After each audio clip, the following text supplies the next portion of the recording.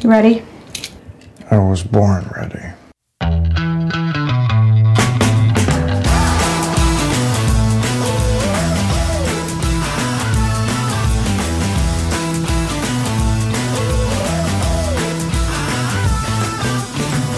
Welcome to the Advisory Opinions Podcast. I'm David French with Sarah Isker and with a special guest. We were talking last week with all of the special counsel news. Is there a guest we could find who would have some knowledge, some brief, fleeting experience with special counsels to share with our listeners? And Sarah had an idea. So, Sarah, do you want to introduce our guest? Well, there aren't too many people who have actually had special counsel experience in that sort of post-independent counsel world. Mm-hmm. And so we really just were racking our brains, David, to see if we could come up with anyone. But I found someone. Thankfully, he went to Harvard Law School, clerked on the D.C. Circuit for Judge Doug Ginsburg, has been in the Department of Justice forever. I don't think there was a time when he didn't work at DOJ. He then became the United States Attorney for Maryland. Is this starting to sound familiar to anyone? Then he stayed on as U.S. Attorney. He was appointed by President Bush, stayed on during President Obama's time.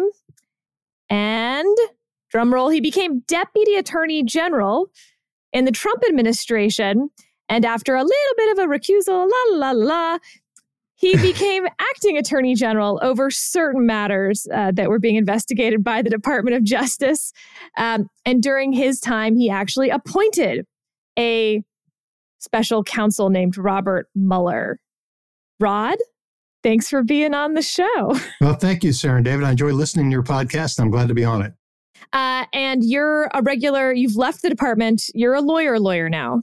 I'm a private practice lawyer. That's right. After having spent 27 years in the Department of Justice. As I said, the Department of Justice didn't exist before you worked there. I actually do think it's worth running through a little bit of your career background at DOJ because you do have a different, I think, background than a lot of, white collar partners, obviously at law firms, but even at the Department of Justice. I mean, frankly, for instance, most people coming out of appellate clerkships don't go into the tax division. They don't work for Ken Starr. I don't know. How did you make some of these career decisions? I don't want to take all your time, Sarah, with my biography, but when I graduated law school, I clerked for Douglas Ginsburg in the D.C. Circuit. I then joined the Department of Justice Public Integrity Section in 1990. And the significance of that is that the Public Integrity Section was the locus of independent counsel activity. When independent counsels were appointed under that regime, which ended in 1999, the Public Integrity Section was responsible for the preliminary investigation that resulted in the appointment of independent counsels. So I saw it from that perspective.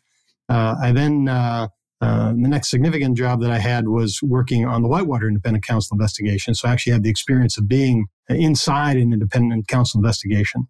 I was on that investigation from 1995 to 1997. I then became an assistant U.S. attorney in Maryland, a supervisor in the tax division, the Justice Department, and ultimately, as you mentioned, United States attorney. Well, not ultimately. You had some jobs after that. No, we don't talk about that one.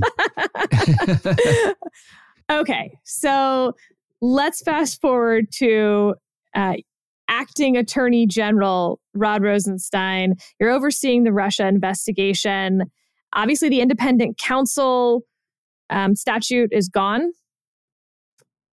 Walk through just the statutory, how does one in the Department of Justice think about appointing a special counsel, of course, with an eye towards what's happening right now?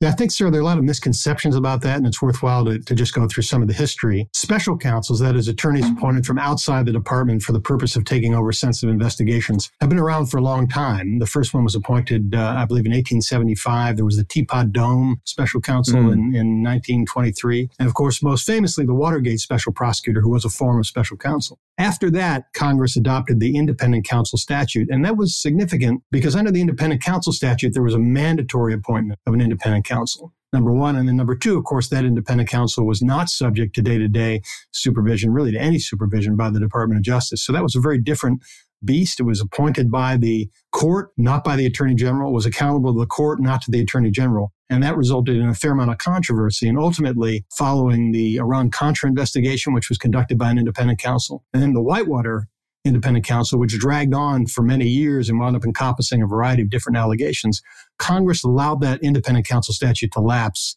in 1999. So it was in 1999 that Janet Reno adopted a formal regulation for appointment of special counsels. Again, a concept that had been around for a long time, but it had not been codified in a DOJ regulation. So if you could list the differences between special counsel and independent counsel, just very basic differences, and how do they play out? How do those differences play out practically? In other words, is there a day-to-day substantial difference between special counsel, independent counsel? What's the most consequential aspect of the differences? One of the most significant differences is at the threshold of the appointment process and the rationale for the appointment. Again, under the independent counsel statute, there was a preliminary investigation done by the Department of Justice, but the appointment was mandatory for people who were in high-level executive branch positions, cabinet members, for example, in addition to the president, members of the president's campaign team.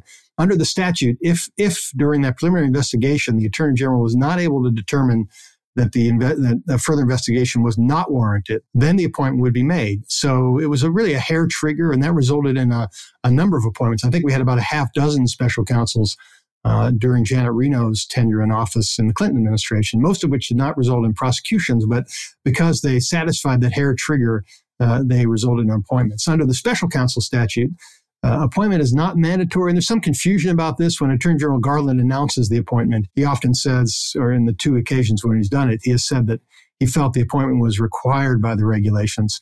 That's not technically true. The regulations say that the Attorney General will appoint a special counsel if three conditions pertain. Number one, criminal investigation is warranted. Number two, there's a conflict of interest or other extraordinary circumstances. But number three, if the Attorney General believes it's in the public interest, which means that's really a discretionary decision by the Attorney General. So that's one of the key differences. And then, of course, once the appointment is made, a special counsel remains accountable to the Attorney General. And so a special counsel is not fully independent of the Department of Justice. And unlike under the independent counsel regime, it's the Attorney General who takes responsibility for any prosecution decisions made by a special counsel. Do you feel that we are seeing this surplus of special counsels in the last few years because there's punting of the ball by attorneys general? I'm guessing you're going to say no to that one. Because it's just unique because two of them have involved Donald Trump. One involves the sitting president. And so we shouldn't think much about it. Or is the Department of Justice over-reliant on the special counsel reg? What's happening? It's hard to judge from the outside, Sarah. I think that if there's an allegation, a credible allegation against the president, as there appears to be with regard to the Biden documents case, you could certainly argue that there's a need for a special counsel in that kind of case. The Trump appointment, I think, was more in a gray area. It's a situation that had never arisen before. The Attorney General obviously felt that it was important to appoint a special counsel, but I think that one falls into a gray area. So too does the appointment of John Durham by Bill Barr really fall into a gray area as to what was the justification, the need for a special counsel, as opposed to, again, the alternative is not no investigation. The alternative is investigation by an ordinary Department of Justice prosecutor. And I think it warrants some thought about, when to pull that trigger, because there have been different approaches adopted by different attorneys general. You're generally against is the wrong word. I mean, as you're still probably the appointer of the most famous special counsel in DOJ history, but you're not in favor of a bunch of special counsels running around. You really like work to be done inside the department, within the department's, chain of command. I do. In the independent counsel area, there was a famous case that's, I think, still studied by con law students, Morrison v. Olson, which was about the constitutionality of the independent counsel statute. And the statute was upheld, in that opinion, I believe it was 7-1, but there was one dissent by Justice Scalia who wrote, I thought, a very perceptive analysis of what the problems are, the potential problems that are raised when you have a prosecutor devoted to purely one subject or one person.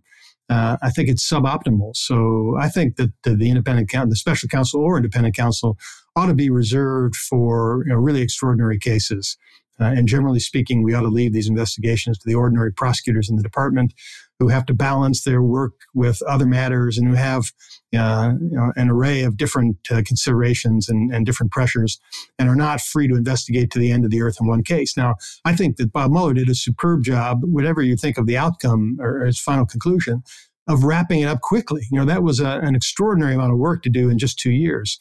Often independent counsels took longer than 2 years, even for simple matters. There was a minor one at the end of the Bush 41 presidency where Bill Barr back in 1992 appointed a special counsel to investigate what was known as Passport Gate. It was an allegation, somewhat frivolous, that the State Department employees had inappropriately accessed Bill Clinton's passport information. And that one took more than 2 years for the independent counsel to decide not to prosecute at all. So I think what Bob Mueller accomplished in a limited period of time was pretty significant. But you really do hope, particularly when it's an investigation involving the president, that it can be resolved quickly and ideally before the next presidential election.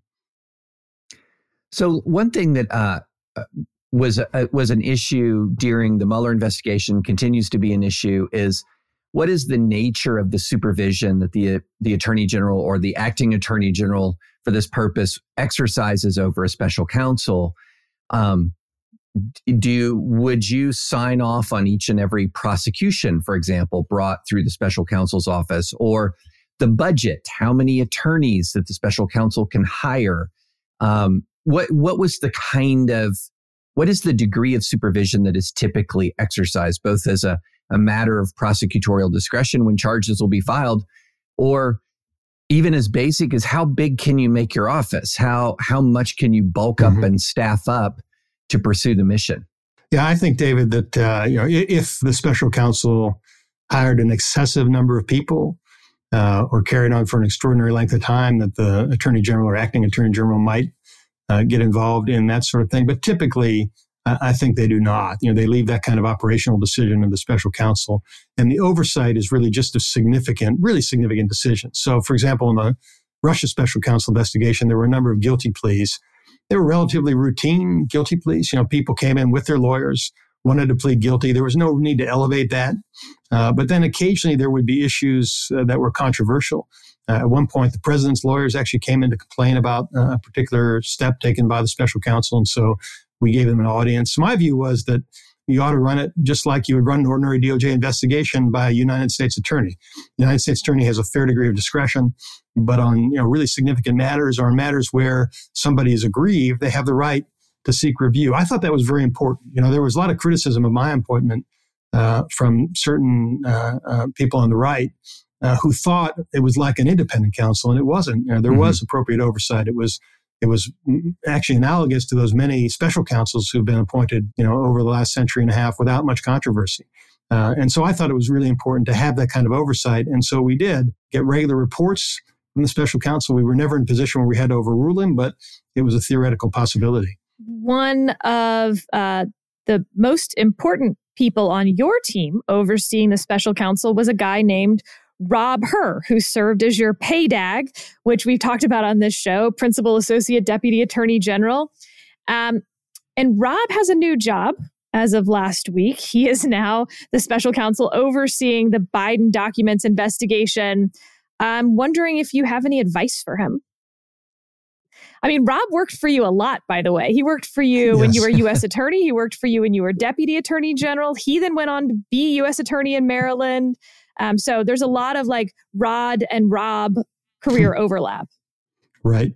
Well, that's a credit to Rob Hur, Sarah. He's an extraordinary lawyer. He was hired as an assistant U.S. attorney on my watch in Maryland, I think around 2007, and served in that job for 7 years. When I became deputy AG, I reached out to Rob and encouraged him to apply for that position. And as you know, Sarah, in the Department of Justice, the more adjectives you have, the more important you are. So Rob is the principal associate deputy attorney general, which is 3 or arguably 4 adjectives, depending upon how you construe it. And I know that's a topic you've talked about before. But Rob is an extraordinary lawyer, well respected by all. He subsequently, after serving as PAYDAG for about 11 months, he then became United States attorney, did a superb job there. So Rob has the ideal profile for this sort of appointment.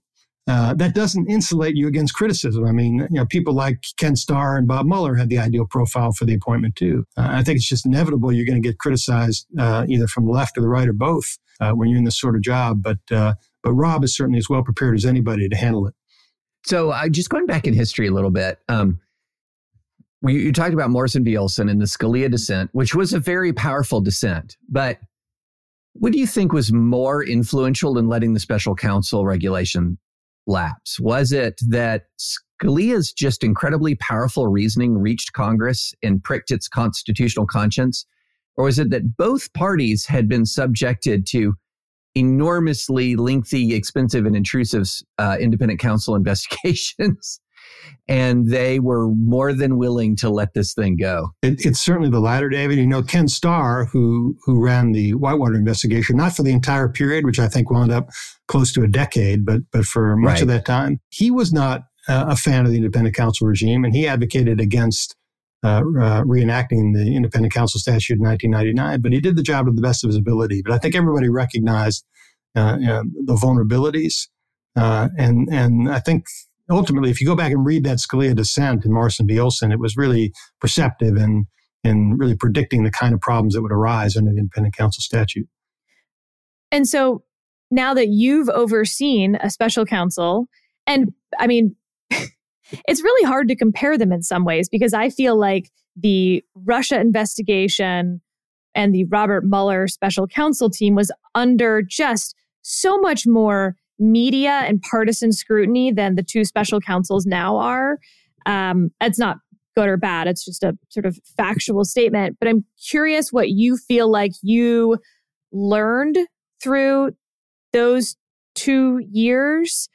What you think should be changed, what lessons you would pass on to the Department of Justice from that, anything you wish had been done differently under your watch as you look back on it, whatever that may look like. Sarah, when Ken Starr was appointed, there was a lot of controversy. There was a lot of criticism that Ken Starr came under. He was attacked in the media. There were attacks that were launched by White House aides. But it was a remarkably different era, the early to mid-1990s. The internet was in its infancy. There were, 3 or 4 national media networks, and that was really it. So, the volume of criticism that people in public office come under today, not just special counsels, but anybody in prominent positions, is really just extraordinary and overwhelming. And I think you really need to be prepared to withstand that. As I think Bob Mueller was, he just ignored it. And I think Rob Hur will be as well. He recognizes, what kind of criticism he's going to face, and he understands the need just to do the job. And I think at the end of the day, you recognize that you're going to be criticized for this kind of work, but you need to be confident that the work that you do and your conclusions will withstand the test of time. And I think that's the challenge that Rob Hur and Jack Smith face right now. Just I know this is speculations, and so all necessary caveats apply. You're talking about the Mueller investigation with a 2-year time horizon as being relatively short. It strikes me as the current Trump special counsel, with him actively running, a 2-year time horizon sounds a little long. Mm-hmm. Right. Do you have any, again, I know this is speculation, but I'm sure the special counsel is looking at the clock and cognizant of the circumstances of the appointment. Are you anticipating that he'll wind down, that there would be, well, at least feel intense pressure to wind down in the 2023 calendar year or before the voting starts? How do you think that's going to play? I would hope, David, that the Attorney General has encouraged both special counsels to expedite their investigations. They're in different postures. With regard to the Trump investigations, which of course are, the January 6th investigation is probably much more complicated than the document investigation, but it had been ongoing for some time, so the special counsel is not inheriting a blank slate. A lot of the investigative work has already been done. With regard to the Biden matter, it seems relatively discreet. I mean, you never know where the leads may take you, but it seems relatively discreet. I mean, the issue is who packed the boxes, and did Joe Biden at any time in the past 6 years, realize that he had classified information, or even longer if some of those documents predate his vice presidency. But that's a relatively discreet matter. So, ideally, for a special counsel focused in on that particular matter, you'll be able to resolve it expeditiously. The challenge that Ken Starr faced was that his investigation expanded over time, and it wasn't his fault. I mean, Attorney General Reno kept adding more and more matters to his portfolio. Now, I thought it was important with regard to the Mueller investigation to keep focused on what the investigation was really about, which is, was there Russian interference with the election? Yes. Was there evidence that the Trump campaign was conspiring with the Russians? No. Those were the primary issues. Obviously, the obstruction issue occupied and continues to occupy a lot of public attention. But that investigation remained focused on the issues that mattered. And I think that Attorney General Garland, hopefully having had the experience and the knowledge of all these past investigations, will keep those special counsel focused and yes, encourage them to wrap up matters in 2023 if they can. And obviously, issues arise and it's unpredictable. If you find other people who special counsel determines need to be prosecuted, that can occupy additional time. But I hope, and one of the benefits of having the special counsel engage full-time in this is that you provide additional time and resources and incentive to wrap it up quickly. Ken Starr, when he started Whitewater, was only doing it part-time. Merrick Garland, I think, to his credit, has insisted that Jack Smith and Rob Hur give up all their other responsibilities and focus just on this matter.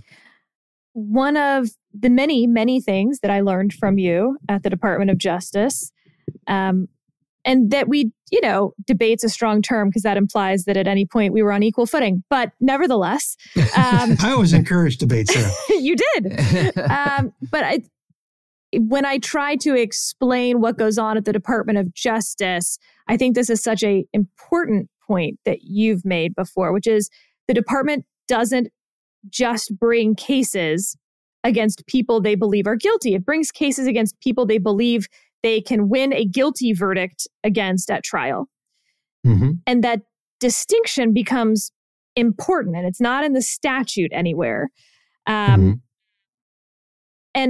at the same sort of token of this, of like beyond the statute of the crimes, you have, as David has pointed out many times, Jim Comey giving the press conference in 2016 where he says, the statute says this about Hillary Clinton, and maybe.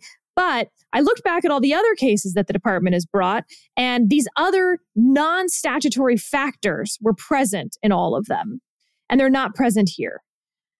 And as I think through some of these extra statutory Department of Justice norms, I'm curious how you see these cases, what you think that people are missing when they talk about it publicly, what sort of rolls in your brain that you're like, aha, only a DAG would know this. Well, that kind of analysis that Jim Comey went through is appropriate. Now, it's not the job of the FBI to do that analysis. It's the job of the Department of Justice, the federal prosecutor. But yes, and that's something that lay people often don't understand, is that in order to prosecute somebody for a crime, number one, you have to personally, as the prosecutor, have to personally believe the person's guilty, which is a condition that doesn't exist in the private sector. In the private sector, you advance your client's interests whether you personally believe in them or not, as long as you have a good faith basis. But for federal prosecutors, number one, you have to, as an ethical matter, personally believe in the guilt of the defendant. But then the analysis that you do under department policy is, number one, is the evidence sufficient to obtain and sustain a conviction? Can you get a jury to convict a defendant beyond a reasonable doubt, which is a lot harder than it sounds, to get 12 random citizens all to agree. When they're instructed by the judge, you have to believe beyond any reasonable doubt. You have to be extremely confident that the defendant is guilty of this crime. So we have to believe that we can get that conviction, we can sustain it on appeal against any legal challenge that may arise to the interpretation of the statute that we're using. But that's just the threshold consideration. You then have to evaluate whether there are any adequate alternatives to criminal prosecution. Sometimes a civil penalty is a sufficient alternative to a criminal prosecution. At the end of the Whitewater investigation, for example, Bill Clinton agreed to forfeit his law license, and he was not prosecuted. And that's an alternative to criminal prosecution.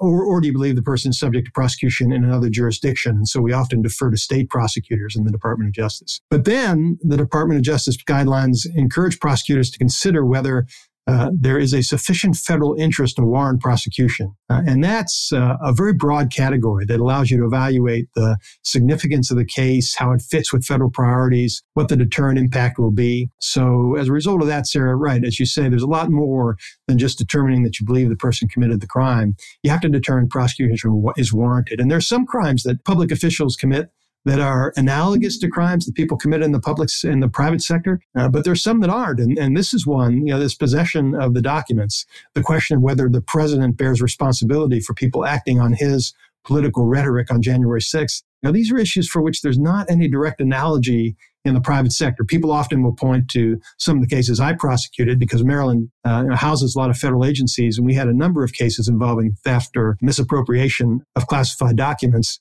But it's not analogous. You have to look at what the motive was of the person who took the documents and what their state of knowledge was and what the potential damage is to national security. All those factors play into a prosecution decision.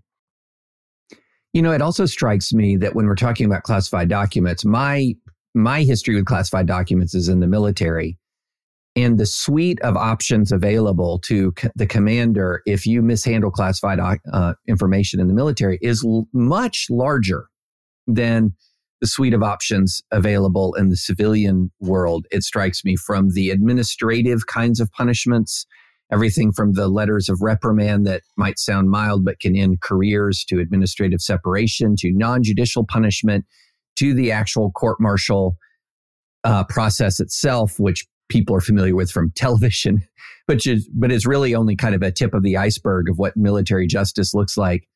And it strikes me that in the civilian world, especially for people in the position of a Hillary Clinton or a Donald Trump or a Joe Biden, the suite of options available to the government in responding to something like this is much, much more limited than it is to, say, a commander of a brigade dealing with a staff officer. And I think that difference, and I'm just kind of more making a comment that you can react to than a question. Right.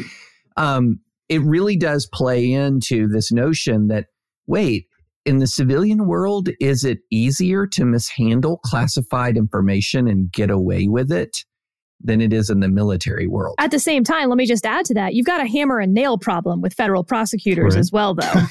Because they don't have all these options, they're a hammer and there's a nail over there. And this idea that, for instance, someone leaves their job at Gibson Dunn or, puts away all their other work if you're Jack Smith and wants to take on this case just so they can find a way to, not prosecute, it just goes against the ethos of every federal prosecutor I've ever met. They like to hunt. Well, I think, Sarah, with regard to protection of classified information, one point, I guess, David, is that there's a reason that they put classified documents in those cool folders that President Trump described. Right. And the point is, it's a reminder not to take the document out of the office. Yeah. And of course, ordinary civilian employees and military employees, as you pointed out, David, are trained in that, and that they understand that if it's got a classified cover sheet on it, you don't take it out of your office. You don't take it out in some cases of a secure compartmented information facility, or SCIF, as we call it in government. And that's a bright line. And so, most federal employees would tell you that under no circumstances would they ever take those documents home. And then if you find those documents in the home of an ordinary federal employee, you generally know that there's something fishy going on. I don't know to what extent presidents and vice presidents and senators and congressmen and congressional staffers are trained that way. And that was one of the concerns that we had when I was Deputy Attorney General, that there is a legitimate need for members of Congress and for their staffers to oversee Department of Justice operations. But you're taking information from a forum in which everybody who has it understands the rules and generally follows the rules. And you're giving it over to congressional staffers who talk to reporters on a daily, if not hourly basis. Right. I think one of the things we may find, and perhaps one of the constructive things that will come out of this, is to formally instruct presidents and vice presidents and legislators about their responsibilities in handling classified documents so this sort of thing doesn't happen again. And with that, what's the best thing about being in private practice after nearly 3 decades in the public sector?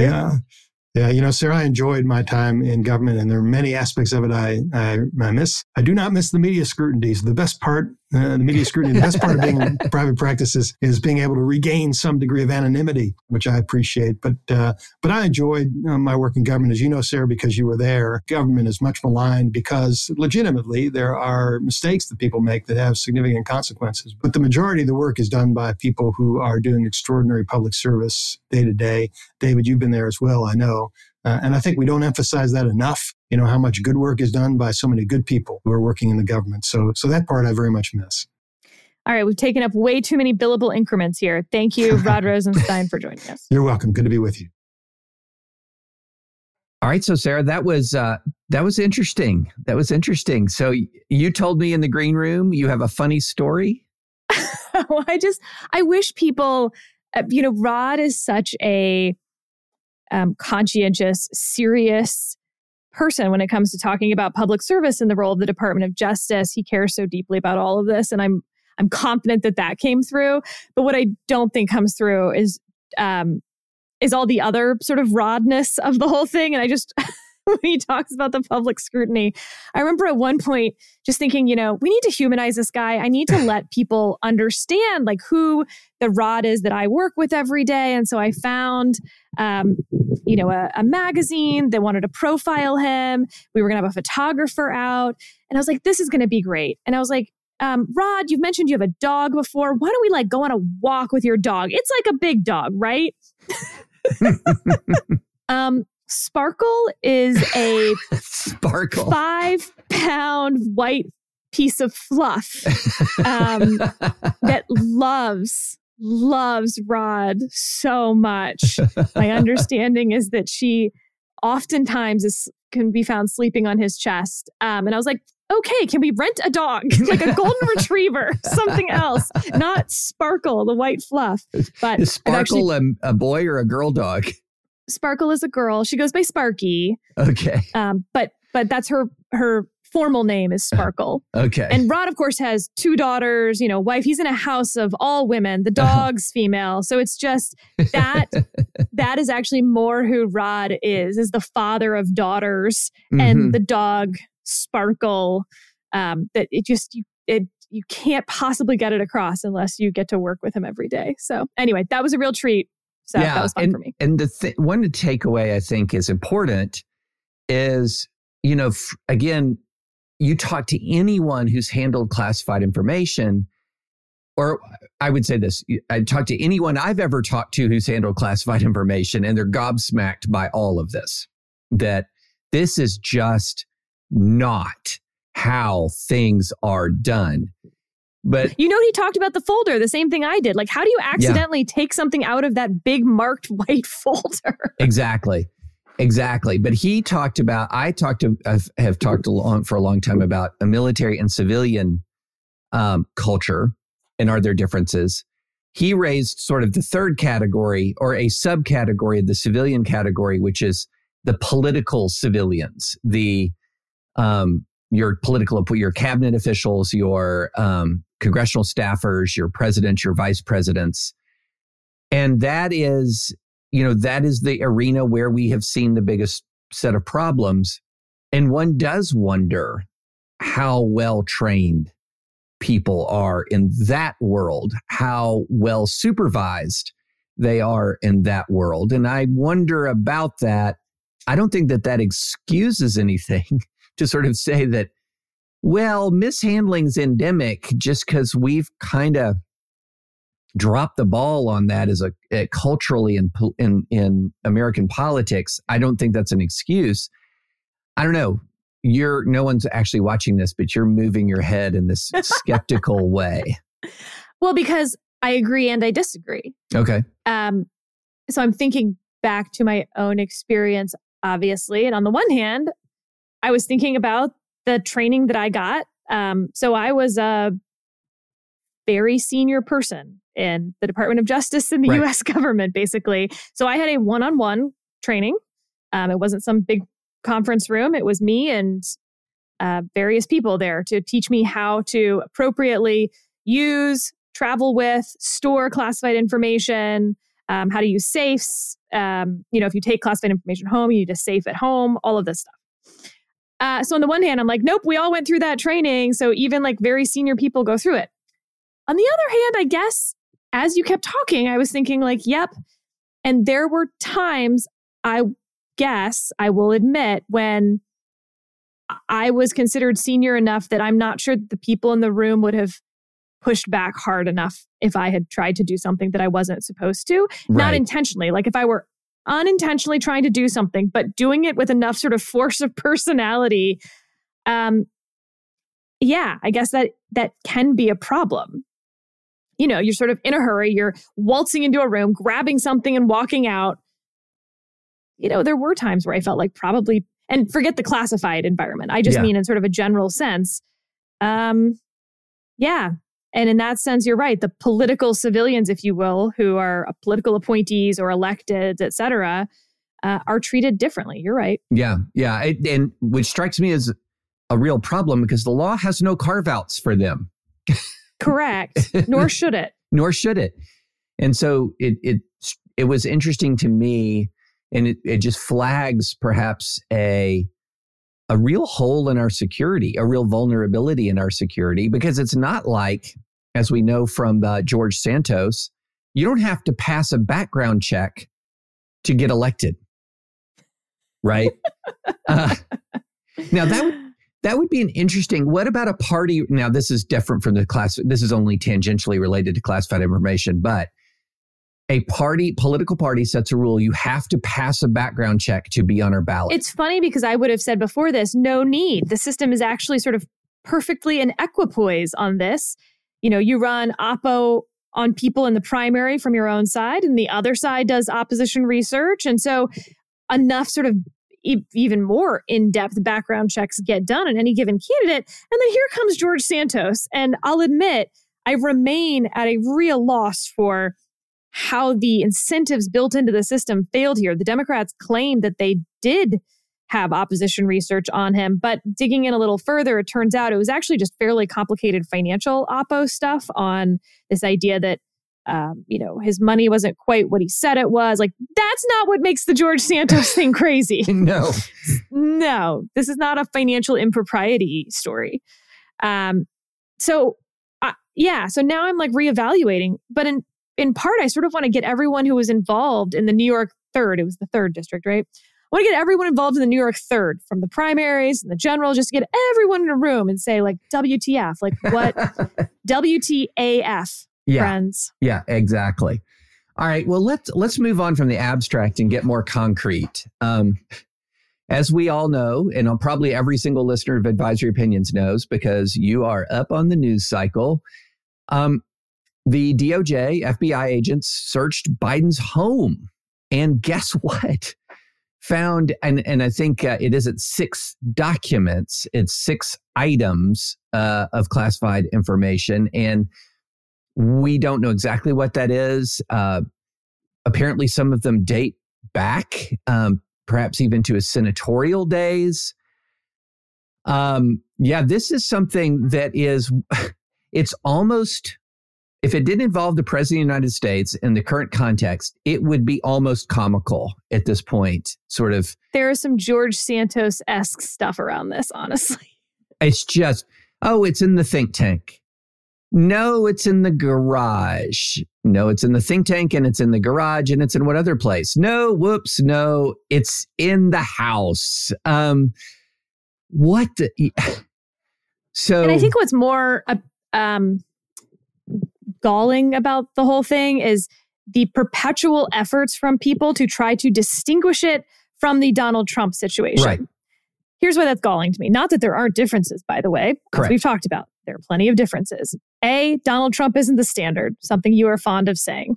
So just because it's better than Donald Trump doesn't even mean it's not criminal, let alone acceptable. Right. But 2, beyond that, the facts keep getting worse. So every time you try to make a distinguishing point between Trump and Biden, you end up looking foolish. And so, for instance, the one that I'm hearing now, and again, I do understand it, but it sure is a fine distinction to me. This idea that, well, this was a voluntary search that the FBI conducted, and the Trump one was the execution of a search warrant. Okay, yep, I agree that is a factual distinction. But the question is not whether it's a factual distinction. The question is whether it's a relevant distinction. Right. So, for instance, at the point that Biden's lawyer said, we have found all the classified documents, and we assure you that we have searched every document in the place. That being said, if you would like to do another search, you are welcome to do so. Okay, I don't think that that's that much better. Now, I've heard a version where, well, no, the lawyers didn't want to keep searching because they didn't have appropriate classification authority. What? No, that doesn't even make sense to me.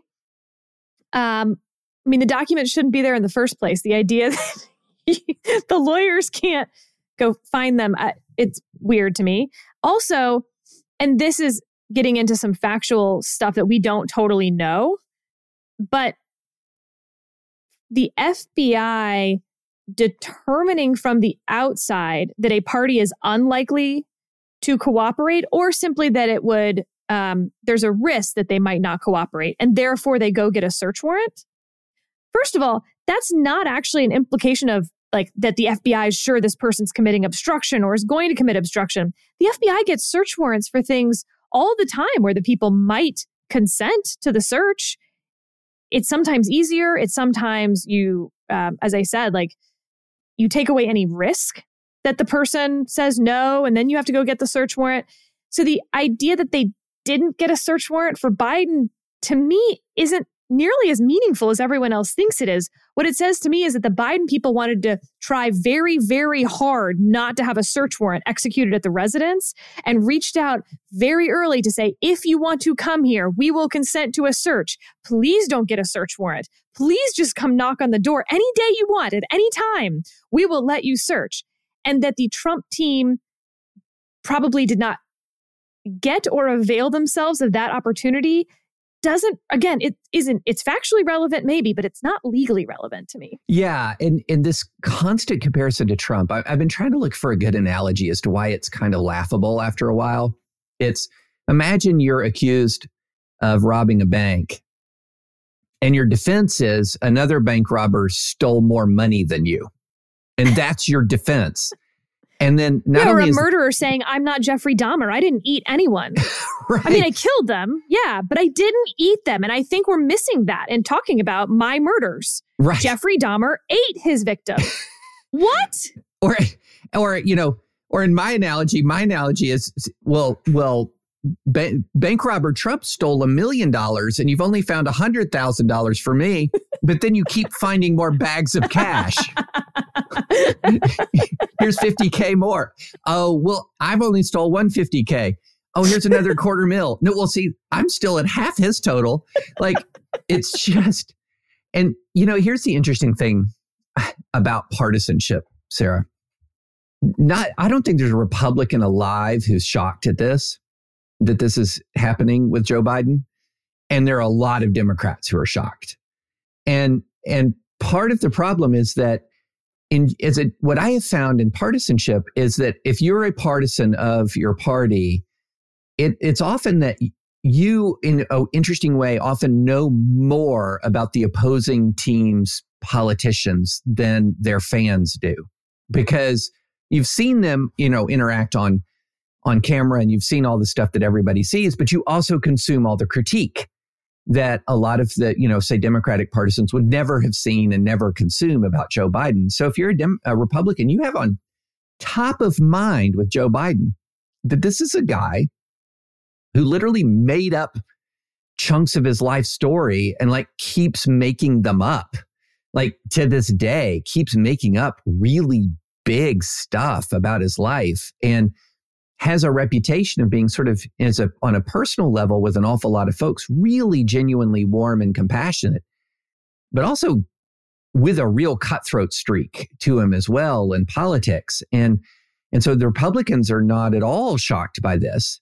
Democrats a lot of them seem to be really taken by surprise.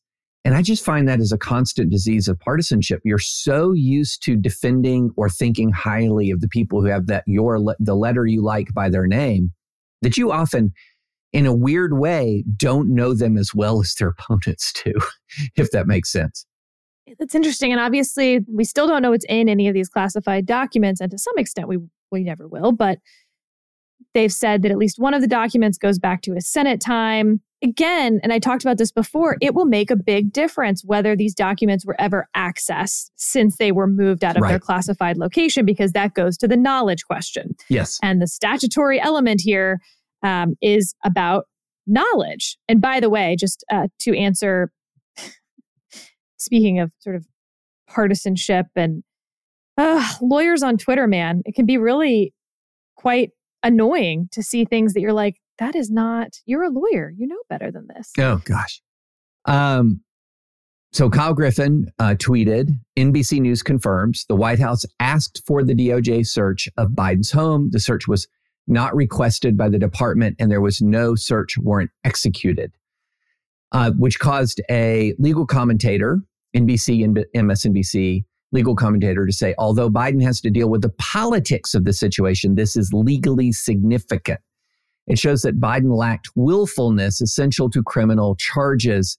That's a sharp contrast to Trump's effort to retain classified material he knew he had and his obstruction. I've got some problems with that analysis, Sarah. Yes. But I know you did as well. Yeah, so a Twitter follower asked us for our thoughts on this and asked us to cover it on Advisory Opinions.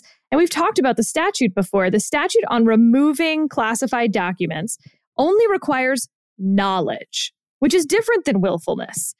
And whether Joe Biden consented to or requested a search of his property is irrelevant to willfulness and knowledge. I mean, think of all the times that some dum-dum consents to a search of their trunk and then they find guns and coke.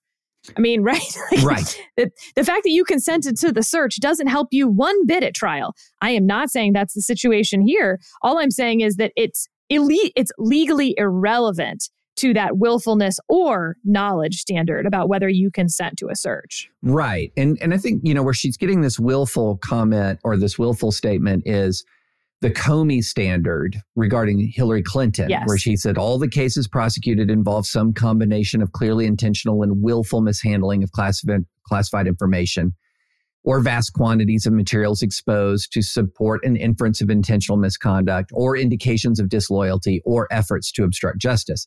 So there are a lot of ors in there. But you're absolutely correct. Consenting to a search does not mean that there is a lack of willfulness. The willfulness is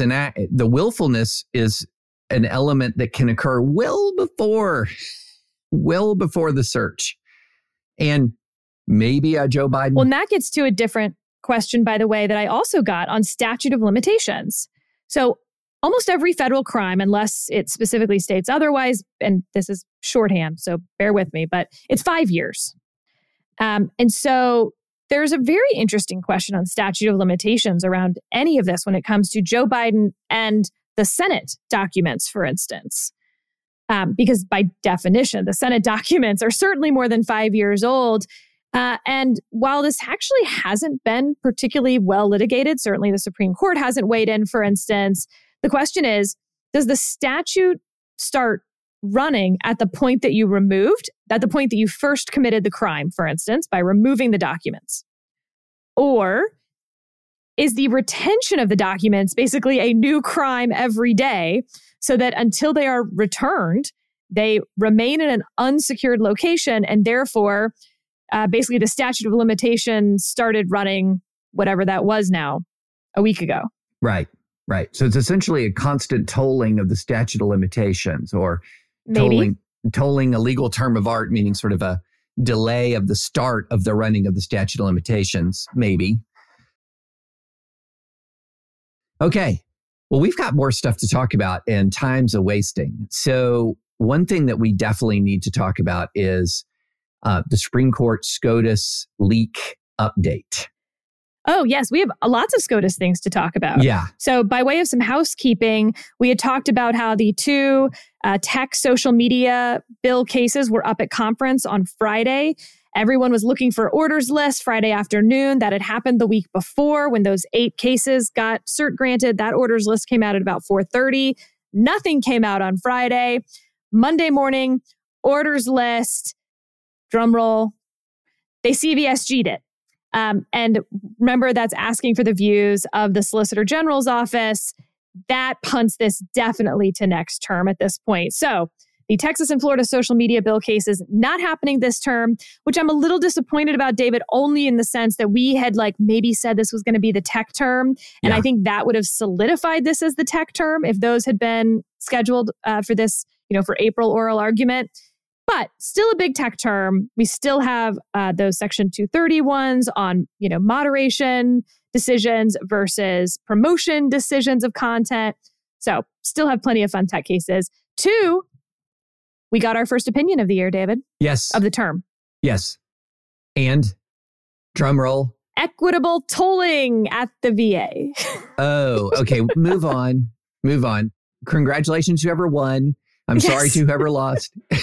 The VA won. Yeah, the veteran lost. It was a unanimous decision written by Justice Barrett, picking up that Justice Ginsburg flag on first opinion out for the term. Unanimous affirming the lower court. So, yeah. Yeah. Okay. So one quick thing on the tech cases. I'm genuinely curious about what the views of the Solicitor General are going to be here. Because there's a lot of different iterations. There's not only whether whose side they're on, but also do they suggest to the court to take both cases consolidated, to take Florida, to take Texas only? I mean, there's a lot of different ways this could go. There is a lot of agreement right and left that the government should be regulating social media moderation. There's not a lot of agreement right and left on what that moderation should look like. And so it is going to be very interesting to me to see what the Solicitor General's views are on these statutes, because does the Solicitor General want to erode that liberty, the liberty of these private corporations to set their own rules and just run the risk that red states are going to do one thing and blue states are going to do another, or hope that Congress does something that overrides it all? Or are they going to circle the wagons around the liberty of these private corporations, which is not traditionally what, the Democratic Party's attitude towards the autonomy of private organizations, especially from federal regulation? I'm genuinely curious where they're going to come down on this. But that's all on the merits. This is just asking the Solicitor General's office whether they should take the case. There's a circuit split between the 11th and the 5th Circuit. Of course you have to take the case. I don't understand why we're asking the SG for this at all, except to simply delay it until next term, which frankly they could have done by punting it 1 week on conference. Yeah. But by the way, punchline of all of this is that those 8 cases that we mentioned in the last episode will be the last cert grants to get argument this term, barring something moving from the emergency docket. So that's exciting. So we've got, all of our cases for the term have been flagged. Yeah, we've got the universe of cases. All right. This leak investigation ends with a whimper, not with a bang. No, very much ends with a whimper. And I think the thing that, to make a long story short, they don't know who did it. They can't establish to a preponderance of the evidence who did it. So there are some interesting tidbits beyond that. And here's a segment that was highlighted on Twitter that I thought was interesting and disturbing. And here it goes. Some individuals admitted to investigators that they told their spouse or partner about the draft Dobbs opinion and the vote count in violation of the court's confidentiality rules. Several personnel told investigators they had shared confidential details about their work more generally with their spouses, and some indicated they thought it permissible to provide such information to their spouses.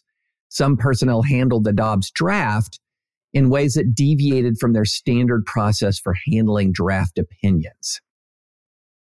Your thoughts? How interesting.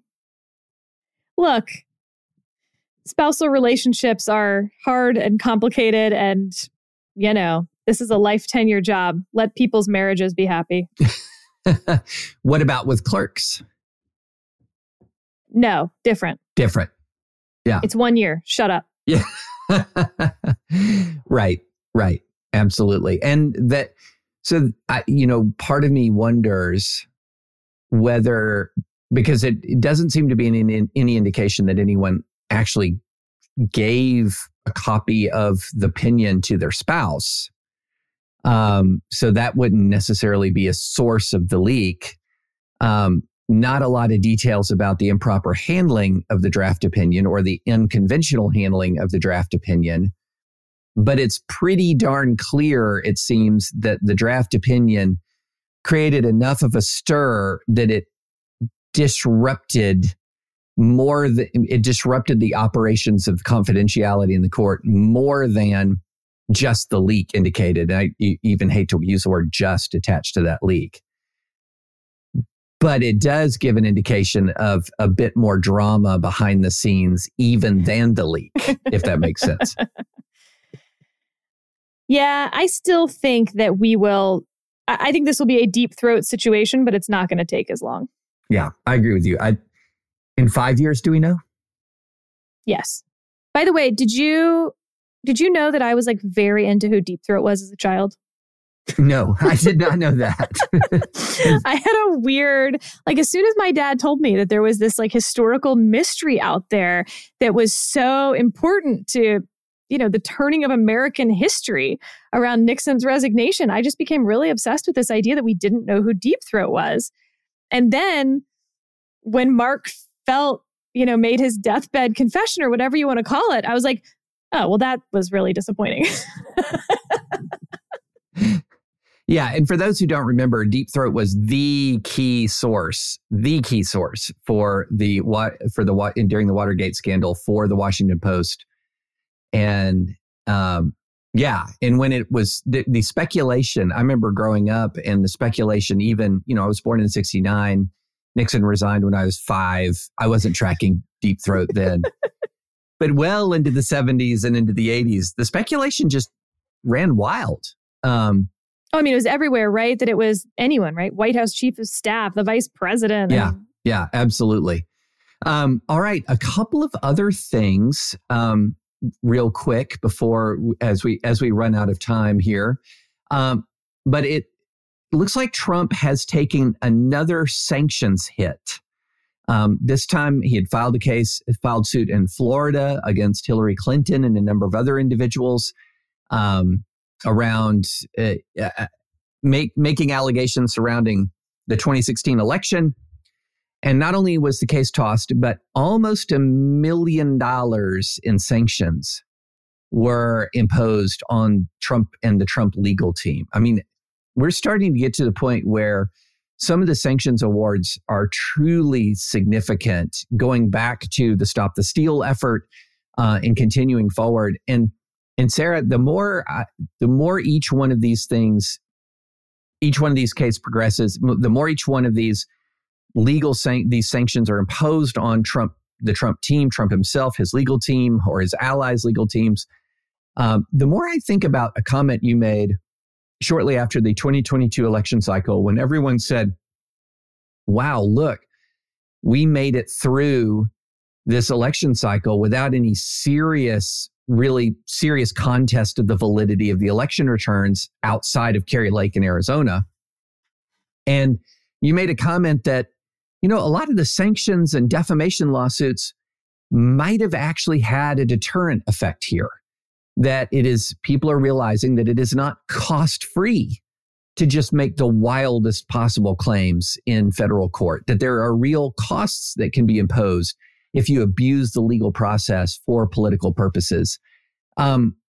So each one of these new sanctions, and especially the latest, because it's also falls on the lawyers themselves. So in other words, this is not Trump.